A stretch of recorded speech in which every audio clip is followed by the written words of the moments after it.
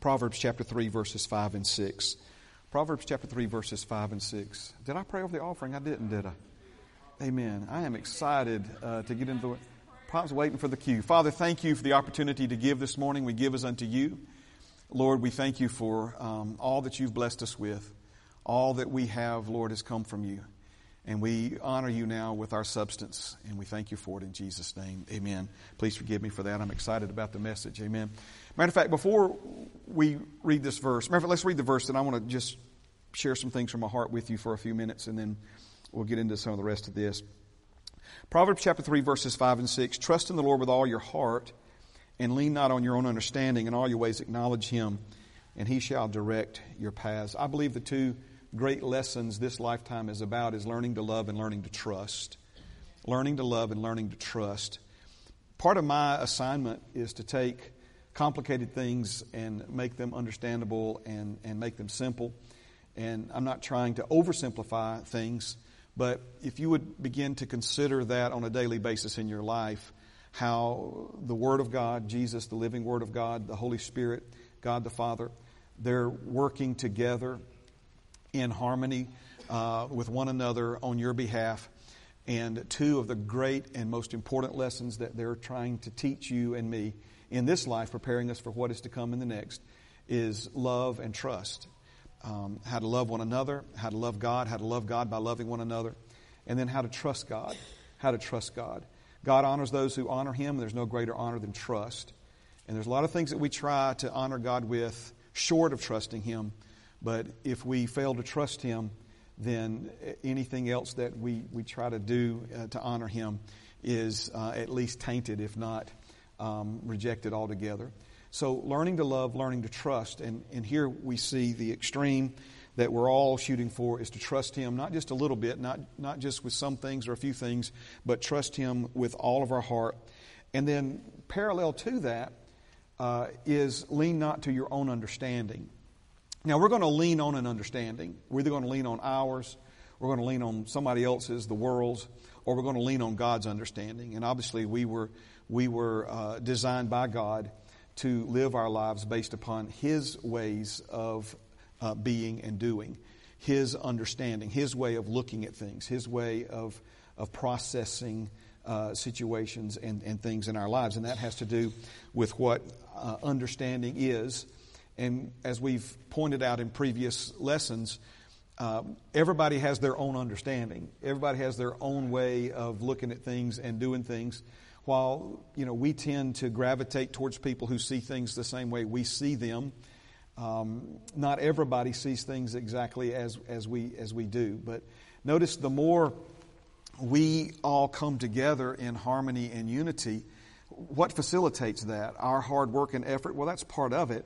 But the more, amen, the more Ben is living his life in not leaning on his own understanding but God's understanding, and the more I'm living my life not leaning on my understanding but God's understanding, the more harmony and oneness is going to be between me and Ben and every other member of the body of Christ. Now, we've said this over and over, that the benefits of salvation are freely given, but they're not automatically enjoyed.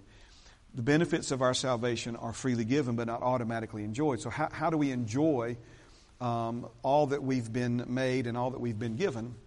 Well, first of all, we see that we enjoy those things by faith. We have to step up into who we are in Christ, who we became the day we became a new creation in Christ. We have to step up into what belongs to us and act on that. Remember, faith without works is dead.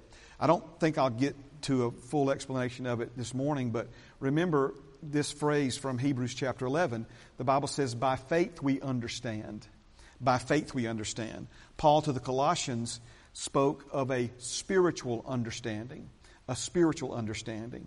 And then to the Ephesians, and ultimately, obviously, to you and me, we say these because those are the books we find these truths in. But it applies to you and me just as much as it applied to the first people who ever read it, is that the eyes of our understanding being enlightened. The eyes of our understanding being enlightened. And so how we understand things is going to determine how we experience things. Because your understanding deals with the way you see, the way you hear, the way you process, and the way you respond. All of those very important life factors, how we see things, how we hear things, how we understand, respond. All of these things are so critical to our life reality. Now, I'm getting too far ahead of myself. I want to just step back for a moment. We do, in the mornings at the Foundry, we do something called the public reading of Scripture. And the Bible talks about the importance of God's Word being read in public. And the leadership at the Foundry, has felt it important to spend some time each morning just people hearing the Word of God. Faith by hearing, hearing by the Word of God.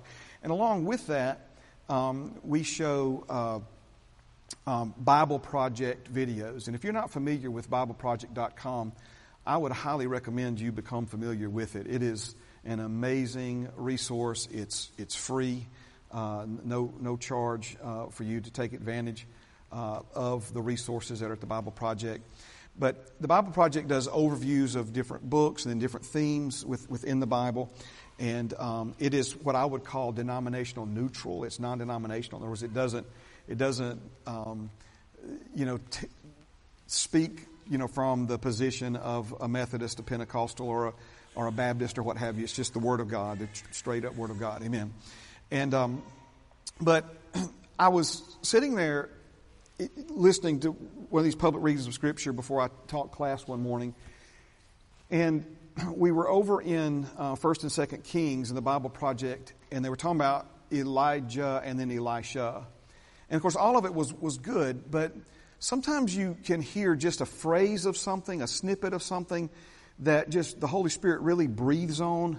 And Brother Copeland says it this way: one word from God can change your life forever.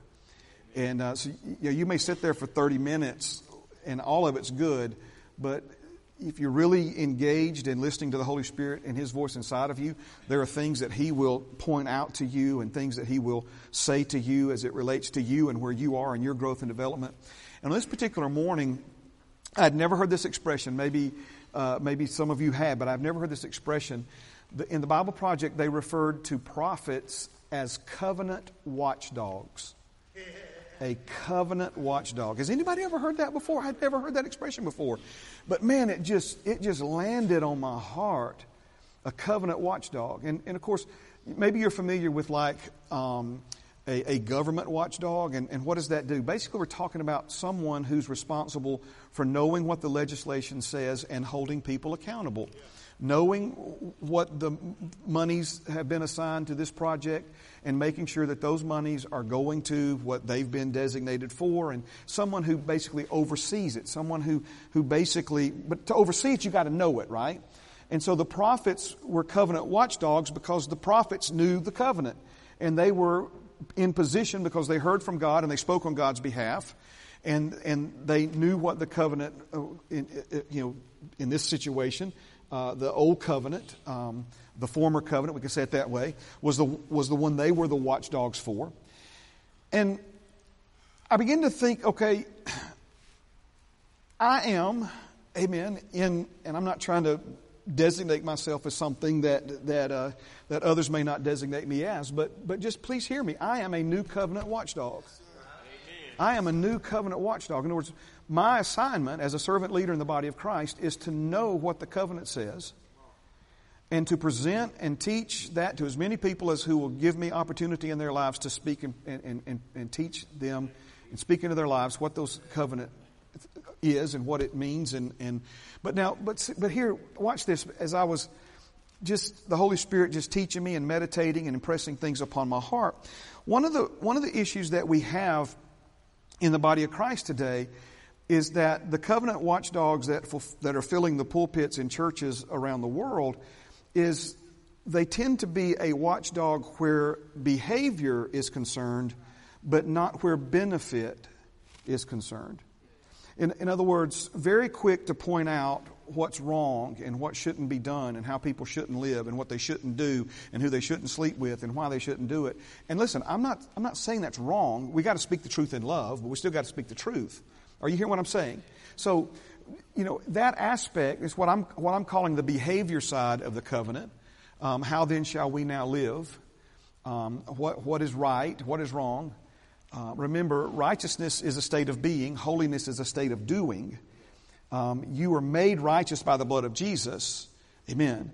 Holiness now is an expression of the righteousness that we've been made. You don't do anything to make yourself righteous other than believing on Jesus.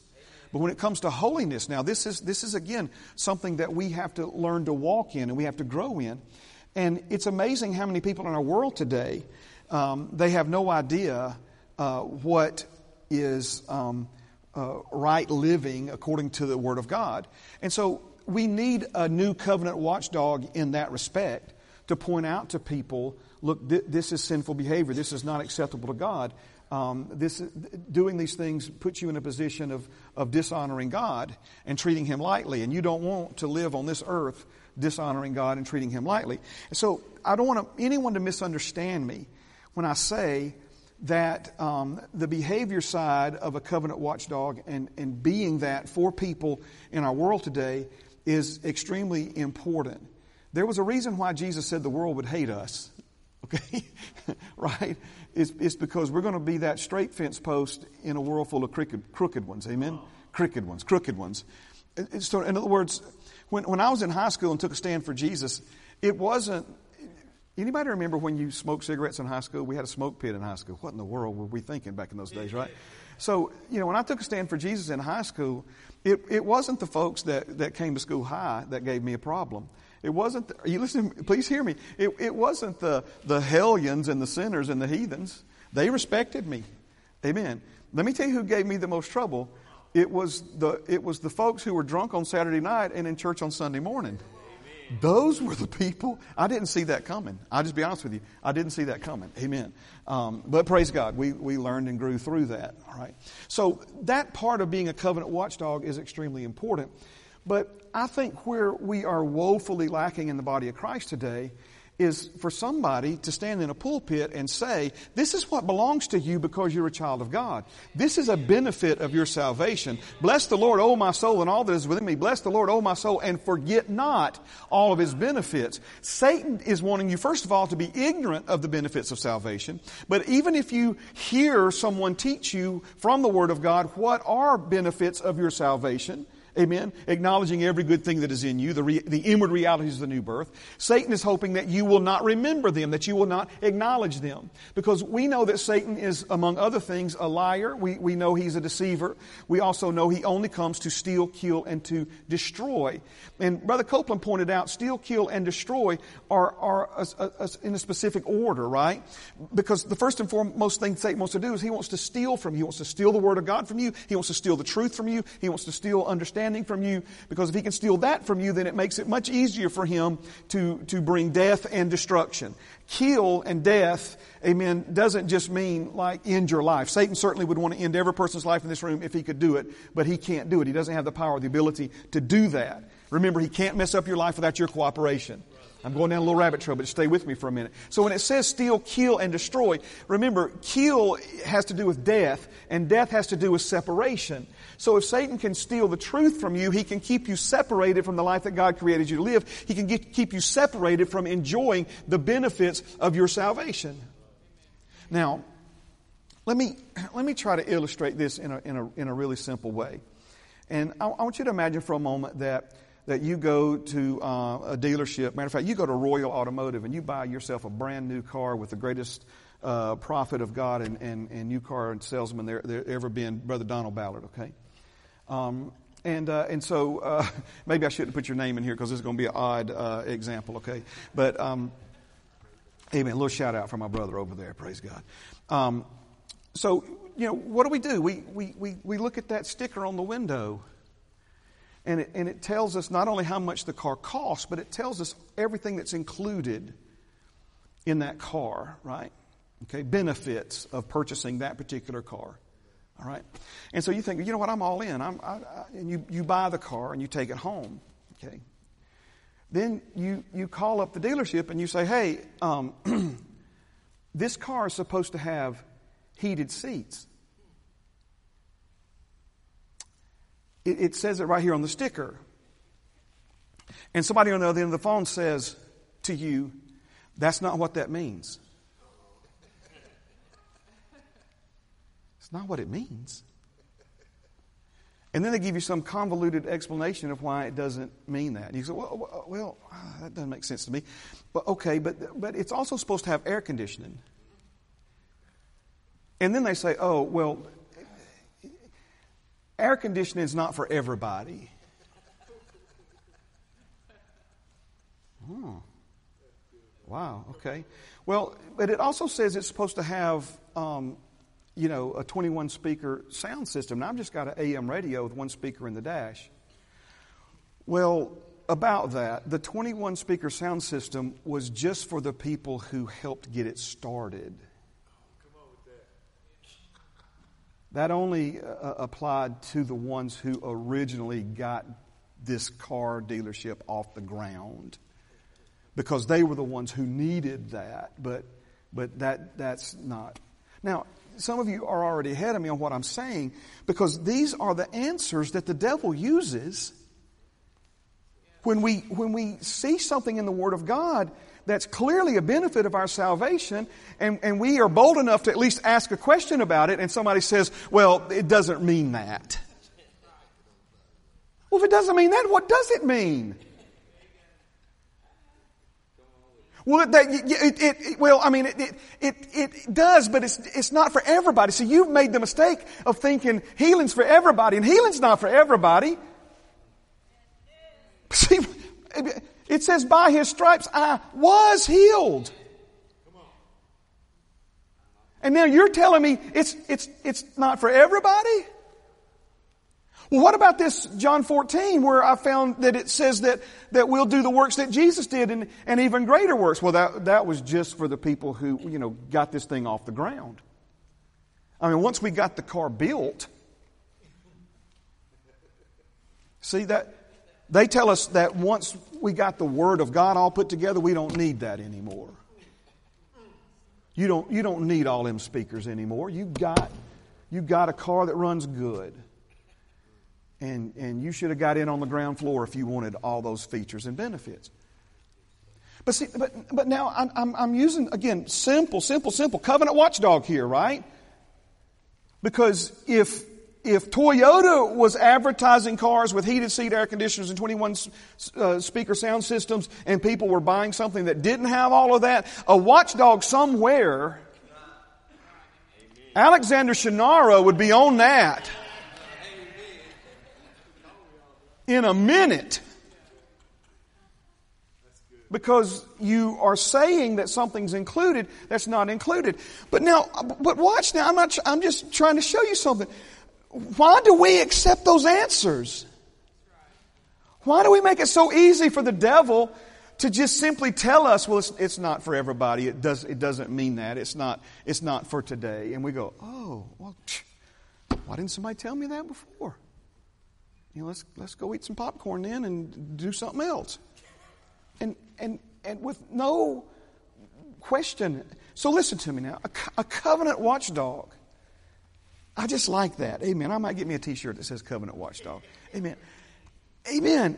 Is somebody that says, hold on a second. That's right. Hold on just a second.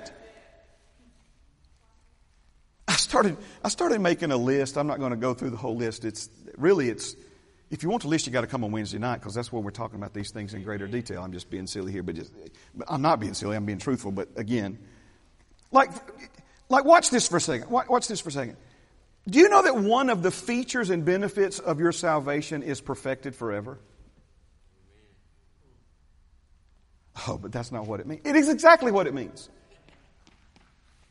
Do you know? See, we sang about His grace being amazing. We sang about His grace being amazing. Do you know in the Scriptures where it says God is able to do exceedingly abundantly above all that you could ask or think? I want you to, and I've started doing this, when I write amazing, I put in parentheses after amazing, exceedingly abundantly above all I could ask or think, grace. Amazing, exceedingly abundantly above all I could ask or think, grace. Amazing, exceedingly abundantly above all that I could ask or think, grace. That's what we've been given. That's what we've been made. Do you know that one of the features, one of the benefits of your salvation is any born again man or woman abides in Father's house forever? forever. Jesus said a slave doesn't abide in the house forever. But if the Son makes you a free man or a woman becomes a son, and a son abides in Father's house forever. Jesus didn't say that son would never make a mistake. He didn't say after you were born again that you would never, do something you shouldn't do or commit a sin that you shouldn't commit.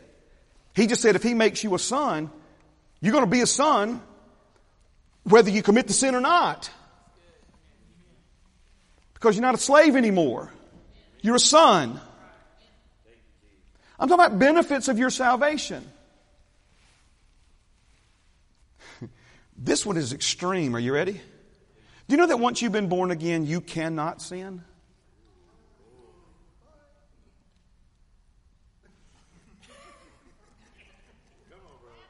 You say, no, it's not true. Read the Bible. Well, it don't mean that. So here we go again. It don't mean that. That's not for everybody. And so we just settle for something so far less. You say, well, wait a second, Pastor Mark, what's that cannot sin? When your spirit was born again, it became a new spirit, and your born again spirit and God's spirit became one spirit. And then your born again spirit and the Holy Spirit were sealed unto the day. Amen.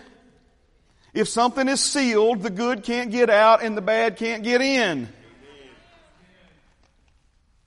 This is the part of you that the evil one cannot touch. That's the part of you he can't touch. See, this is what religion does with, and the evil one cannot touch you. Well, the evil one cannot touch you. Anything bad that touches us must be God touching us. Flu just touched me, so it must be God, because the devil can't touch me, so it must have come from God. See, again, you err not knowing the Scriptures, nor the power of God. You are a spirit. You have a soul. You live in a body. Amen. You know, one of the benefits of your salvation is hearing the voice of God. Amen. Him speaking to you. Well, that's not for today, Pastor Mark. We got the Word of God now. We got the Bible now. We don't need God to speak to us. Have you lost your ever-loving mind? We don't live by bread alone, but by every word that comes out of the mouth of God. Jesus said, my sheep hear my voice. The Holy Spirit on the inside of you, bearing witness with your born-again spirit, crying out from inside of you that you are a child of God, that you are the Son of God, calling Him you're not just your Father, but your Abba, a term of endearment. He speaks to me. And He speaks to you. Next time somebody tells you that God doesn't speak to us anymore, say, well, how come the devil can speak to you and God can't? Who's tempting you? What voice is that in you that's telling you to go do something you know you shouldn't do? Because your voice is the one saying, man, I don't need to do that, but I sure do want to. That's good. Good preaching. So can the devil touch your mind with errant thoughts and lies? And absolutely. That's why we're instructed in Ephesians 6 as born again believers. Put on the whole armor of God to quench the fiery darts of the enemy. The fiery darts of the enemy are thoughts. And that's why we're told to bring every thought into captivity and make it bow its knee to the obedience of Christ, and to not allow vain imaginations to run wild in our thoughts and in our minds that would eventually lead us to wrong behavior and wrong experiences in life. So religion would have us believe that the devil can speak to us, but that God can't or won't or doesn't. But see, if the devil can touch your mind, he can certainly touch your body. Viruses didn't come from God. What percentage of people in heaven this morning have COVID? What's the crime rate in heaven this morning? As Brother Keith Moore says, on the south side after dark, still zero. Ain't no darkness in heaven. I'm just being silly. And let's say, did Jesus instruct us to pray that His will would be done and His kingdom would come and His will be done on earth as it is in heaven. So this idea that anything bad that touches us comes from God, because the evil one can't touch us. He's talking about your sealed, born-again spirit, perfected forever. Benefit of your salvation. That's exactly what it means, and it is for everybody. Again, we could go on and on and on here. Now, we've been talking about Naaman, and I'll be brief here because the Lord's really been speaking to me about Naaman. But let's just be brief about Naaman. For those of you who weren't here for the last 2 weeks, 2 Sunday mornings, the 19th and the 12th, those sermons are available. By the way, if you're a fan of the podcast, we are back up to like the 25th of October on Apple Podcast and other streaming services. So if you prefer listening to the messages that way, we've had some issues since we launched the new website with all that auto updating to Apple and different things. All that's good to go. Amen. We've talked a great deal about Naaman the last couple of weeks, and I'm going to be brief here. But when Naaman went to receive a miracle from God, he was leaning on his own understanding. He thought it all worked the way everything else that he was familiar with worked. But he found out that God's ways are not just higher, but they're better than man's ways. But notice now, because this is the thing that we were talking about this, and then we started talking about this, and we're coming back around to this. Because we see that Naaman leaned on the same understanding that the disciples leaned on, which was an understanding that money can fix our problems. Jesus didn't ask them, where can we get enough money to buy bread to feed these people? He said, where can we get enough bread to purchase to feed these people? They had the money to feed the people. There was not enough inventory in that region to go buy enough bread to feed 15,000 people. They had the money to buy food for 15,000 people. They just didn't have the food to buy. Notice what's going on here. Jesus is intentionally presenting them with a situation where money can't fix it. He's trying to expose a darkened understanding. He's trying to show them that their understanding of how things work and function is based upon a worldly understanding instead of a heavenly understanding. When Jesus went to feed the people, he took the little boy's lunch and he looked to heaven. He didn't look to the checkbook. Are you following what I'm saying? He looked to heaven. What you look to becomes the lens you look through. These are things we've been talking about off and on in different ways all year here at Heritage. And so the disciples were clearly looking to money because they looked to money to fix problems and solve problems in their lives. It automatically meant they looked through the lens of money. Now they're looking through their lens of money and they can't find a solution. So they have what we've also identified as a hardened heart. Jesus identified as a hardened heart. Okay? A lack of understanding according to Jesus. And then we could simplify this. They were set in their ways and they had a one-track mind. They had a one-track mind. In other words, that one-track mind said, we got a problem, we got the money, how can we take the money and fix the problem? So Naaman is dealing with the same thing. Naaman rides in to Elisha's front door with gold and silver and 10 changes of the finest clothing money could buy. Because in his mind, every man has a price. And he's fixing to purchase a healing from the man of God. And boy, that thing turned out completely different than the way he thought it was going to work, right? And it offended him at first. And he could have stayed offended and he could have died with leprosy. But instead of staying offended, he decided to try humility. And he decided to try faith. See, Naaman came to the understanding of something by faith that he would have never come to the understanding of by money. Are you seeing this? In other words, if, and that's a big if because it's a big no, but if Elisha could have and would have sold him a miracle, he'd have went home a lost man. He'd have went home with no leprosy, but he would have went home doomed to hell forever. But because his money was not respected, and he was given the options of humility and faith, and he decided to humble himself and act upon faith by hearing, hearing by the word of God. The man of God spoke the word of God to him. He heard that, and then he acted upon it, went and dipped himself 7 times in the Jordan River. He came forth from that, watch this now, cleansed of his leprosy. And he went home with 2 mule loads of dirt from Israel so that he could worship God on Israeli soil for the rest of his life. Do you see the difference here now?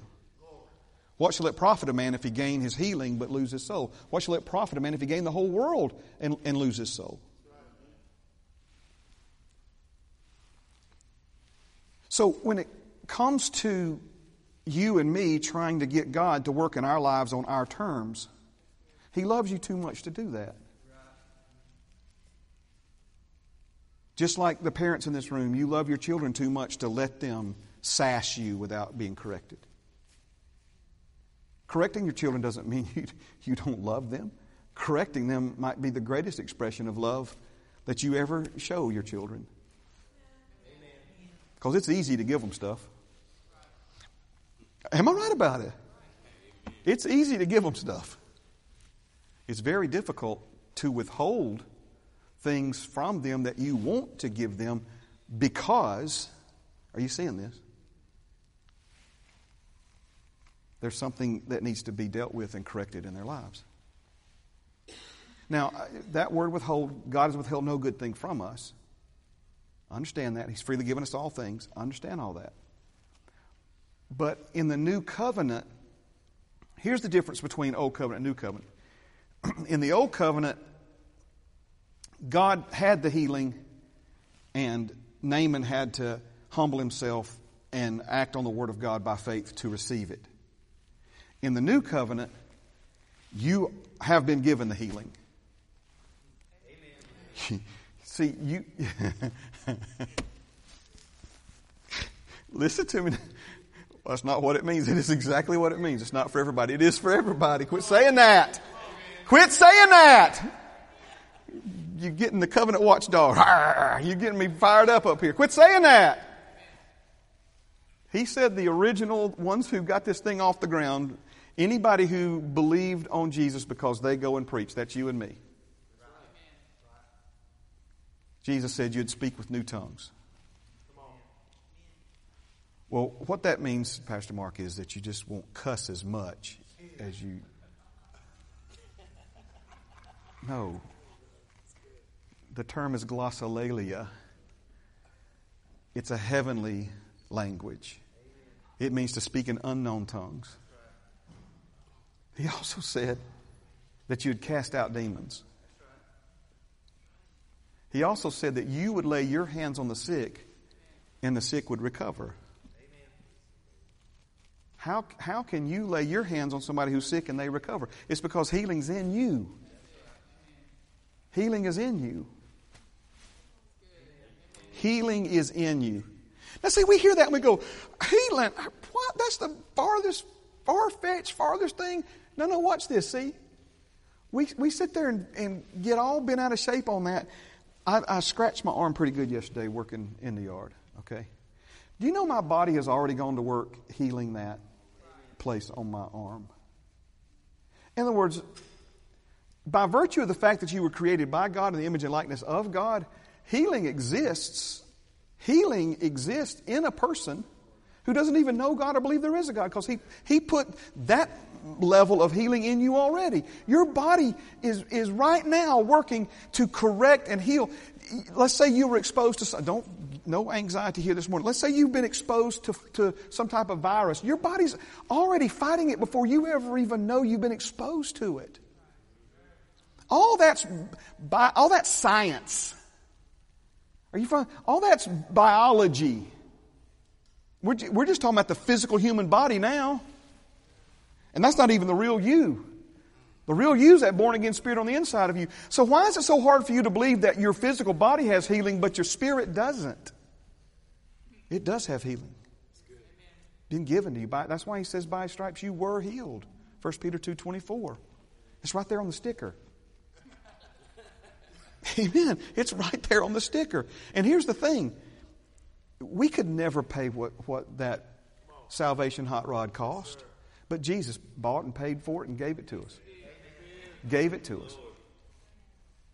See, we go to some religious-minded person and go, looks to me like the salvation Jesus gave me includes financial prosperity. I mean, does abundance mean abundance? Does wealth mean wealth? No, son, that's not what that means. What in the world are you going to do with money? Money's the root of all evil. That's not what it says. Love of money is the root of all evil, right? You just stay poor and humble. Brother Keith Moore taught me this. He said, the love of money. He said, can you love money and not have any? Yeah. There's a lot of people who don't have money, but they love it. So if you can love money and not have any, you can have money and not love it. Amen. Amen. It's 11:40 and I haven't even got to my notes yet, but it's okay. It's all right. Amen. We're where we need to be. We're right where we need to be. Amen. But see, if we're going to settle for these answers, and I'm convinced at the heart of all of it, and don't be offended by this, but it's a darkened understanding. Now we hear that and we think, heathen. We think hellion or whatever. But remember, Jesus said of his inner circle that they had hardened hearts. We think a hardened heart means somebody that's cruel, that has no emotion for anybody else, that's self-centered and selfish and don't care about anybody else. That wasn't the disciples. They cared and loved Jesus, for Jesus and loved Jesus. They served Jesus. They served other people. They helped. There's nothing about them, if you just watch their outward behavior, that would make you think that these men had hard hearts. But what Jesus was referring to was that they were set in their ways. And you hear me and you have heard me talk for many years about the renewing of the mind. But if you look at what the mind is, in the Greek, in the original language, the word is nous, N-O-U-S, for mind. It's talking about three key things. It's talking about perception. Anybody remember perception from January of this year? Amen. How you perceive a thing determines how you experience it. It's talking about perception. It's talking about apprehension. And it's talking about understanding. And those are the three. You got Father, Son, and Spirit, Spirit, Soul, and Body, faith, hope, and love. The mind is, the soul rather, is the mind, emotions, and will. Notice how God doing this three thing, right? And then we come to the mind, even break it down. The mind is three. It's, again, perception, apprehension, understanding. Understanding. We make the mistake of thinking understanding and remembering are the same thing. They're not. The disciples remembered the miracle of the loaves, but they didn't understand them. Think about that for a moment. They didn't understand it. See, when you understand something, for them to have understood the miracle of the loaves would have meant for them to see everything differently from that point forward. For them to process things differently from that point forward. For them, Jesus said, why do you reason because you have no bread? That's back to that one-track mind, right? Notice, because they're leaning on money. They put their trust in money because that's all they've known. That's how they live their whole lives. You got a problem, get some money. Fix it. Okay? And so that became their natural go-to. That became that groove that we talked about, where the water trickles down the bank and cuts a groove, which attracts more water, which cuts a deeper groove, which attracts more water, and next thing you know, you've got a ditch where there used to be just a slope of dirt. And over time, that had become their one-track mind. And so notice now, when Jesus asked them about feeding the people, they go straight to the money. When Jesus asked them about the leaven of the Pharisees, their one-track mind carries them to this conclusion. The conclusion is, we didn't pack a lunch, we're going hungry today.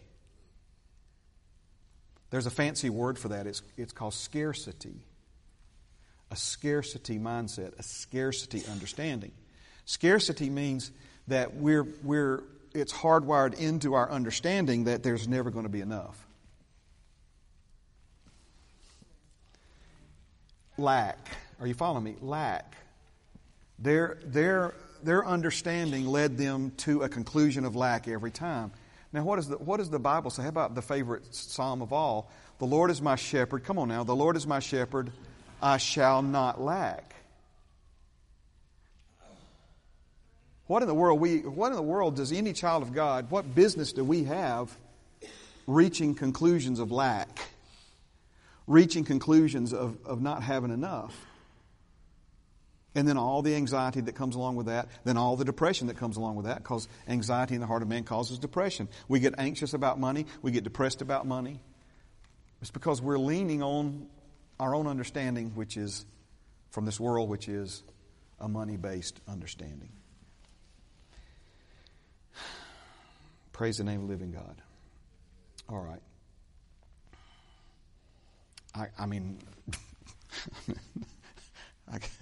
I could do this for 2 more hours. It's just, amen. These are the things just on my heart. I want to share them with you. I want to stir you up. Amen. The Bible says we got to be careful to not let things slip. Got to be careful not to let things slip. And the context there is not just behavior. You follow what I'm saying? We get this whole... I'm going to give you 2 sets of words, okay? Behavior, benefit, conduct, condition. If you ask the average person on the street, what's the Christian life? What's living the Christian life all about? 9 times out of 10, you're going to get some kind of conduct-related answer. And I offer to you this morning that the only reason God has ever said anything about your conduct, the only reason God has ever said anything about your behavior is because of how much your conduct and how much your behavior affect what He's genuinely concerned about, and that's your quality and condition of life.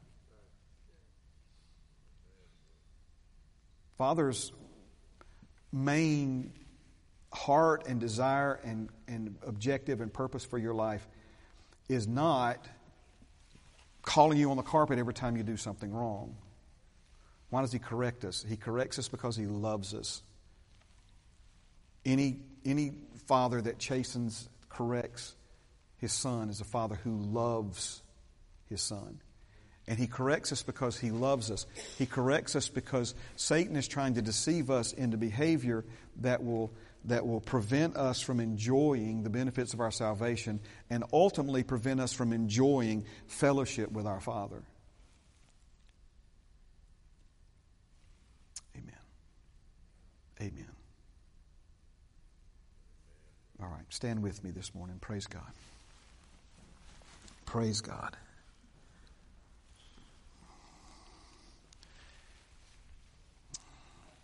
You have been given all things that pertain to life and godliness. You have been blessed with every spiritual blessing in the heavenly places. You have received not the spirit of this world, the Spirit who is from God, so that you might know the things that have been freely given to you by God. If He spared not His only Son, but delivered Him up for us all, how will He not now with Him freely give us all things? And I could go on and on and on. Now, what am I doing? Are we talking about behavior now? We're not talking about behavior now. Is behavior important? Yes, behavior is important. We're not talking about behavior now. We're talking about benefits. Benefits.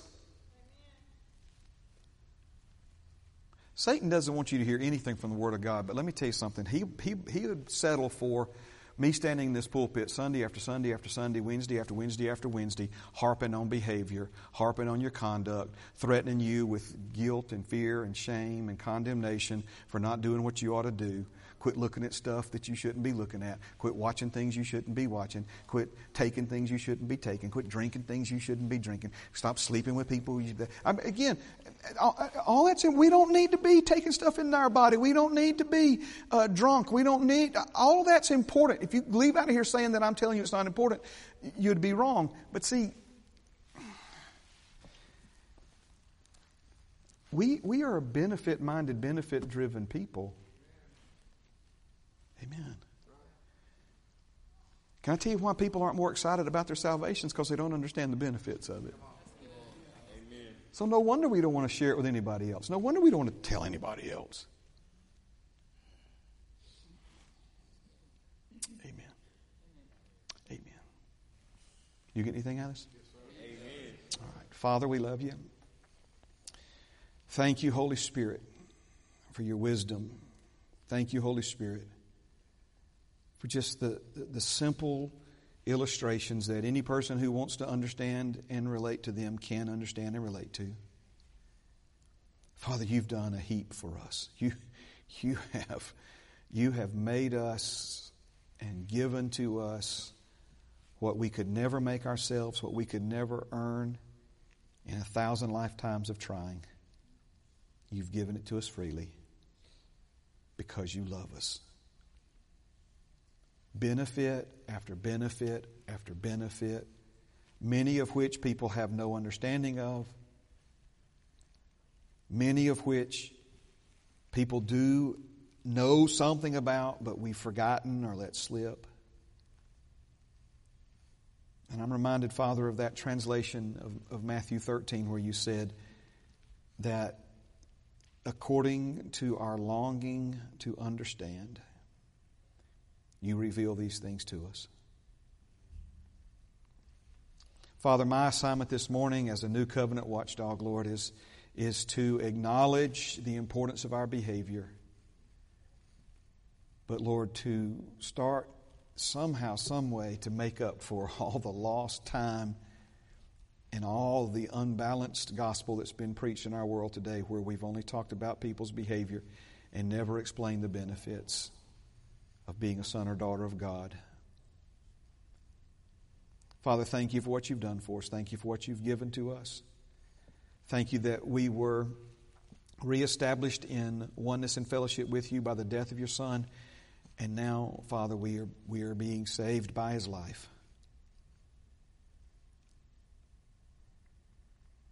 Thank you, Father, for understanding. Thank you, Father, for understanding. Thank you, Father, for exposing to each one of us, individually, personally, by your Holy Spirit,